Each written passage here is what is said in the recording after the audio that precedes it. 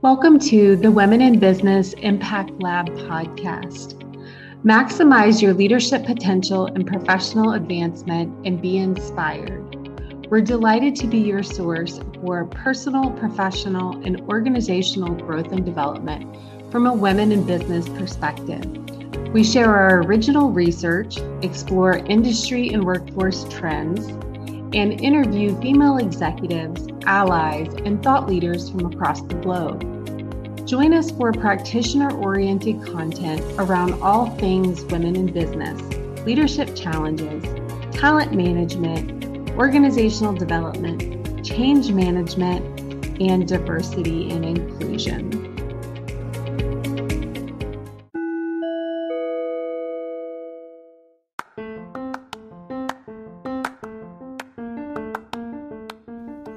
Welcome to the Women in Business Impact Lab podcast. In this HBR Minute WBIL podcast episode, I explore the recent HBR video, How to Stop Promoting Incompetent Men.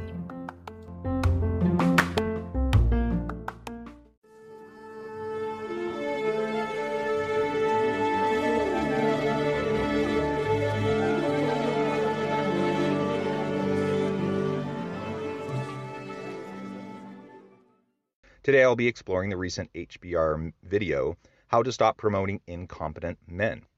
Are there fewer women in management because we can't discern between confidence and competence? The popular explanations range from women just aren't capable of being leaders to women just don't want to be leaders. However, one author suggests the absence of women in leadership roles has less to do with women themselves and more to do with how we interpret leadership traits. Confidence, a trait more associated with men, is often misinterpreted as competence.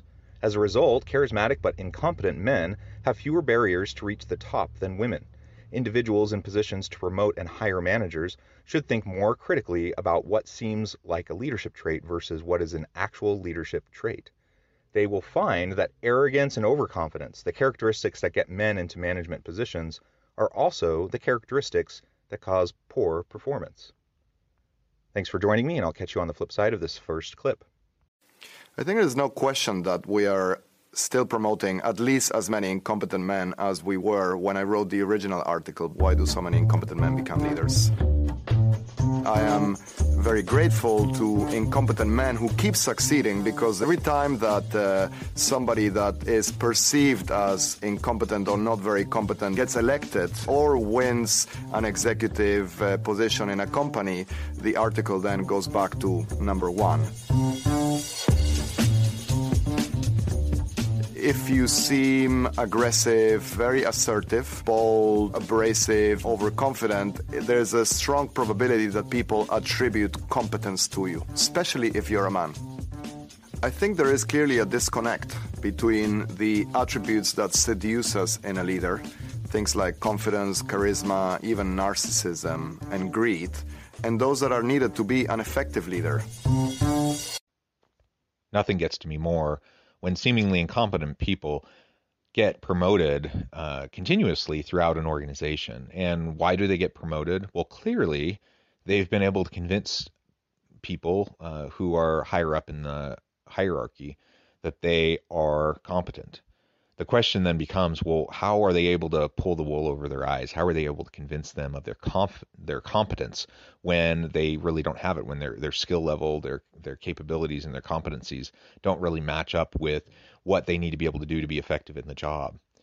And what he shares, I think, is really important, and that is we have this old-fashioned notion of what it means to be a good leader. And with that comes confidence and arrogance and self-centeredness and narcissism even. And many people see those characteristics, in fact, as the characteristics of an effective leader, when there's actually no connection between those, and they can actually be detrimental. They usually are detrimental to the effective running of an organization. So we want competence, we want capabilities, we want people who can do the job. And I think everyone within an organization would say that and set aside nepotism and blatant nepotism, blatant favoritism that sometimes happens. I think most people have good intentions and they want to promote people who are capable, why wouldn't I? If I'm a VP over an area, why would I want to hire someone into a senior administrative position when they're not any good? It makes my job harder. The reality is we get snowed. We get the wool pulled over our eyes, and we get tricked into thinking people are competent when they're not. And so this problem perpetuates itself. Add to that once someone starts to move up a hierarchy, because of the way they've led, they start to see that as evidence of their success. Clearly, they were promoted because they are a good leader, because they show that confidence, because of that arrogance, because of that narcissism. And so they start to think, well, yeah, if that's how I was successful, that's how other people will be successful. So they want to choose other people who are like them. And it just continues. It perpetuates itself. Now, certainly there can be women who are also incompetent who get promoted. There's no race or gender differential in terms of incompetence. But the reality is that there are certain masculine traits that can mask the competence that we may have, make it look like we're competent when we're not. And that's really at issue here. And when you look at gendered differences, when you look at kind of the cultural norms often associated with these gendered differences, then we start to see that some of the common traits that are more feminine, more associated with females, they tend to be the ones that are considered softer, weaker, not as capable. When in reality, the research shows that those characteristics are far more important in effectively leading an organization. So he's going to explain some more of this as we go throughout this video and we dissect it a little bit. But really, we need to get this right. Not only is it an issue for gender parity in the workplace in terms of having female executives and female leaders throughout organizations, and other issues related to gender and racial parity. But goodness, why do we want so many incompetent people within organizations on a continual basis? We can fix it. So the data are pretty consistent here. Women outperform men in measures of leadership: self-awareness, humility, emotional intelligence, agreeableness, coachability, connecting with others, mentoring others, managing others, and KPIs like revenues and profits. That's not to say that there aren't any men who may display more empathy and coachability than women. Sure, some women are taller than some men, but on average, men are taller than women. And on average, men lead in a more absentee way, are more hands-off and more centered on themselves. And women tend to be more centered on their teams and subordinates. So on average, women display these better leadership traits more often.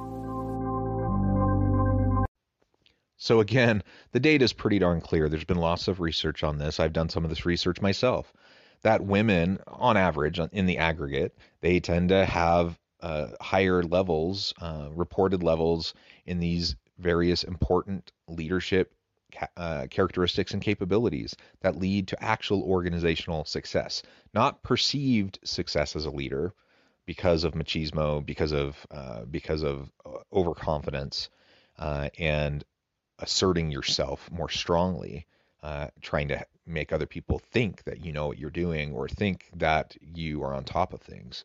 Setting the facade aside for a moment and just looking at actual accomplishments, actual productivity, actual key leadership characteristics and traits that people agree are important, women tend on average to rate higher than men. Like he said, that doesn't mean that there can't be men that are amazing with these traits. Obviously, that's not the case. And all of these gendered kind of comments and gendered characteristics, I just want to acknowledge that clearly we can't paint with broad brushstrokes. We can't. These are stereotypes, and obviously they don't universally apply across the board to all individuals in these different groups.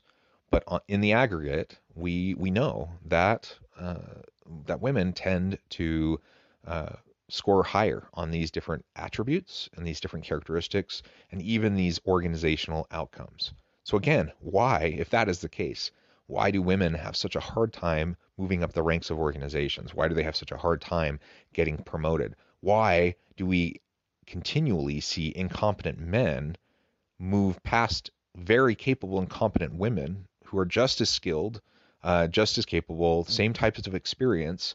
The women should be the ones getting the jobs because of their background, their skills, their experience, their education, their competencies and capabilities. Yet they get passed over for incompetent men.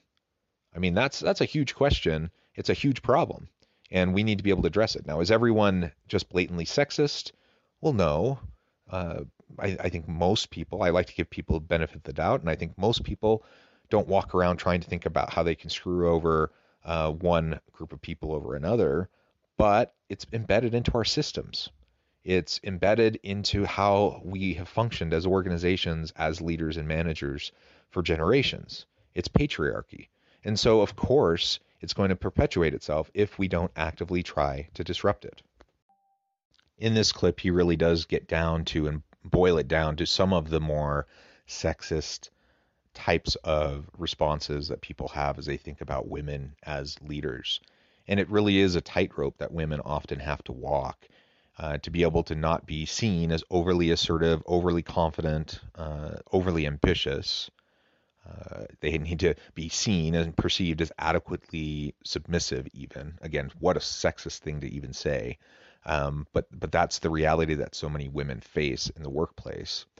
And so even though they rate higher on all these different characteristics, so many women in the aggregate have these capabilities, the empathy, the compassion, the ability to deal with complexity and nuance.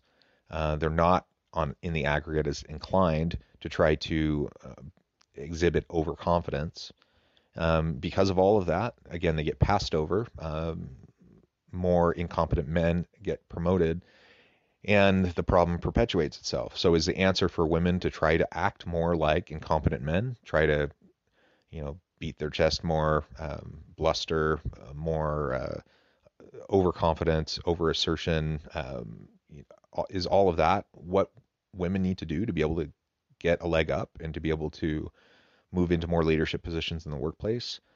The answer is absolutely not. We don't need more of that. What we need are for men and women who are in executive leadership roles to recognize the problem, to recognize the bias, to recognize the systemic issues at play that disproportionately negatively impact women in the workplace. Now, layer on top of that, if you're a woman of color, for example, or layer on top of that other disadvantaged groups. Maybe you're a little bit older. Maybe your sexual orientation is something that people question. There's just so many different things. You start to layer all of these different characteristics on top of each other, and people become more and more disadvantaged. And it can be really, really hard for them to just get an equal opportunity. Most organizations say that they're equal opportunity. Most organizations say that they want diversity, equity, and inclusion. I don't think many people, there are some, but many people, most people, will say all of those values are important. They'll say that they're working towards it. But are we doing enough? Are we really moving the needle? And if we're only doing surface level Band-Aid approaches to these big systemic problems, we're not going to see very much movement. But we should do better, and we need to really focus on it, get people around the table and talk about the systemic issues, talk about possible solutions, get buy-in, and start to move the needle. This is the fundamental paradox in which women are trapped. The solution to improving the quality of our leaders is not to make it easier for incompetent women to become leaders, but to make it harder for incompetent men, so that we actually reward people for the potential and talent they have, as opposed to teaching them to emulate some pseudo-Machiavellian manipulative strategies that won't elevate the quality of leadership.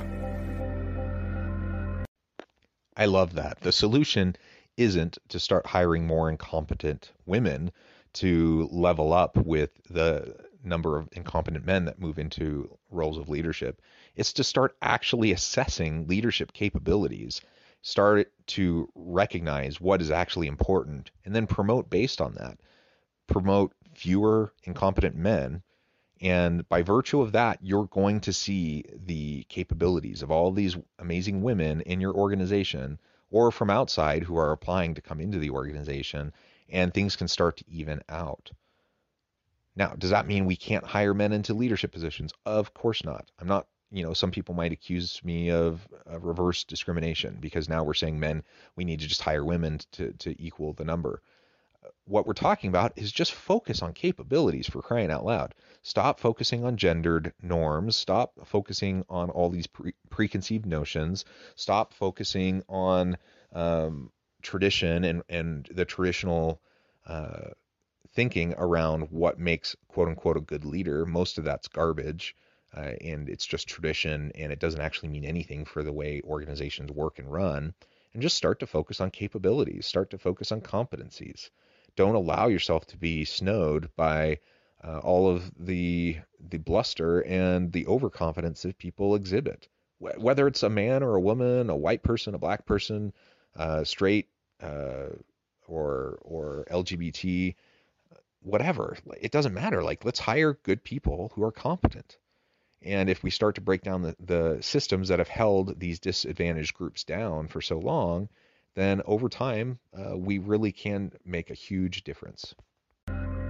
If you're a manager and you want to combat this problem, there are some simple basic rules that everybody can apply. Fundamentally, you need to have the humility to distrust your instincts.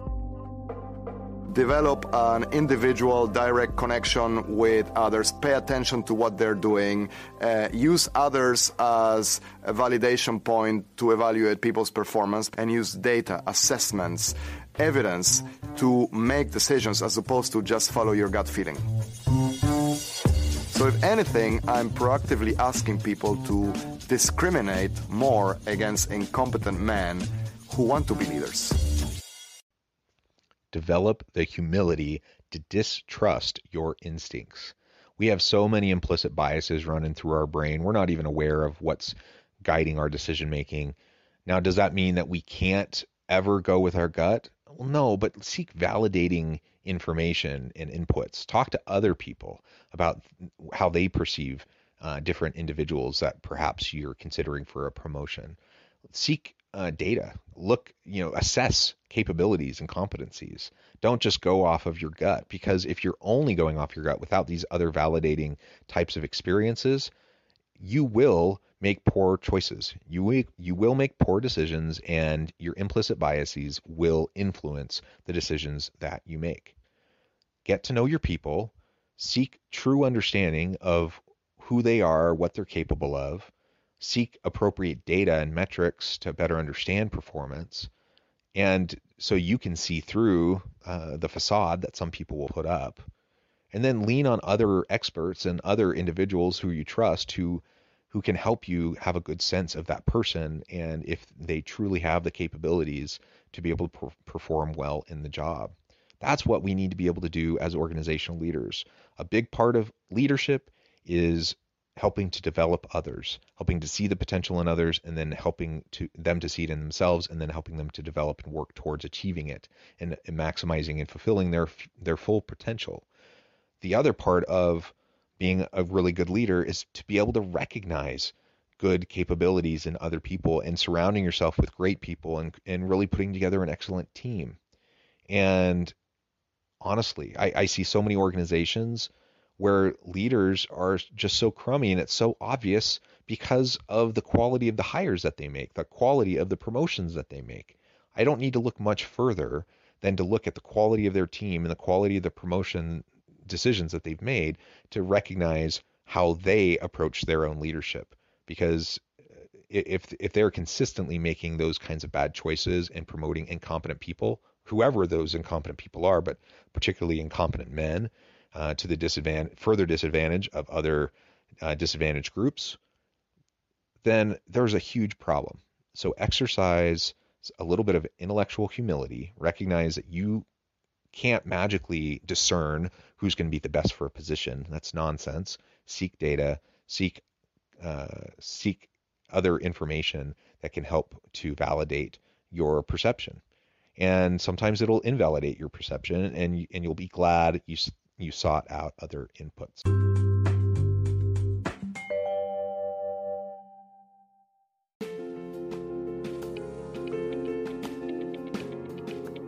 Thanks again for joining us for this episode of the Women in Business Impact Lab podcast. We hope you stay healthy and safe and that you have a great week.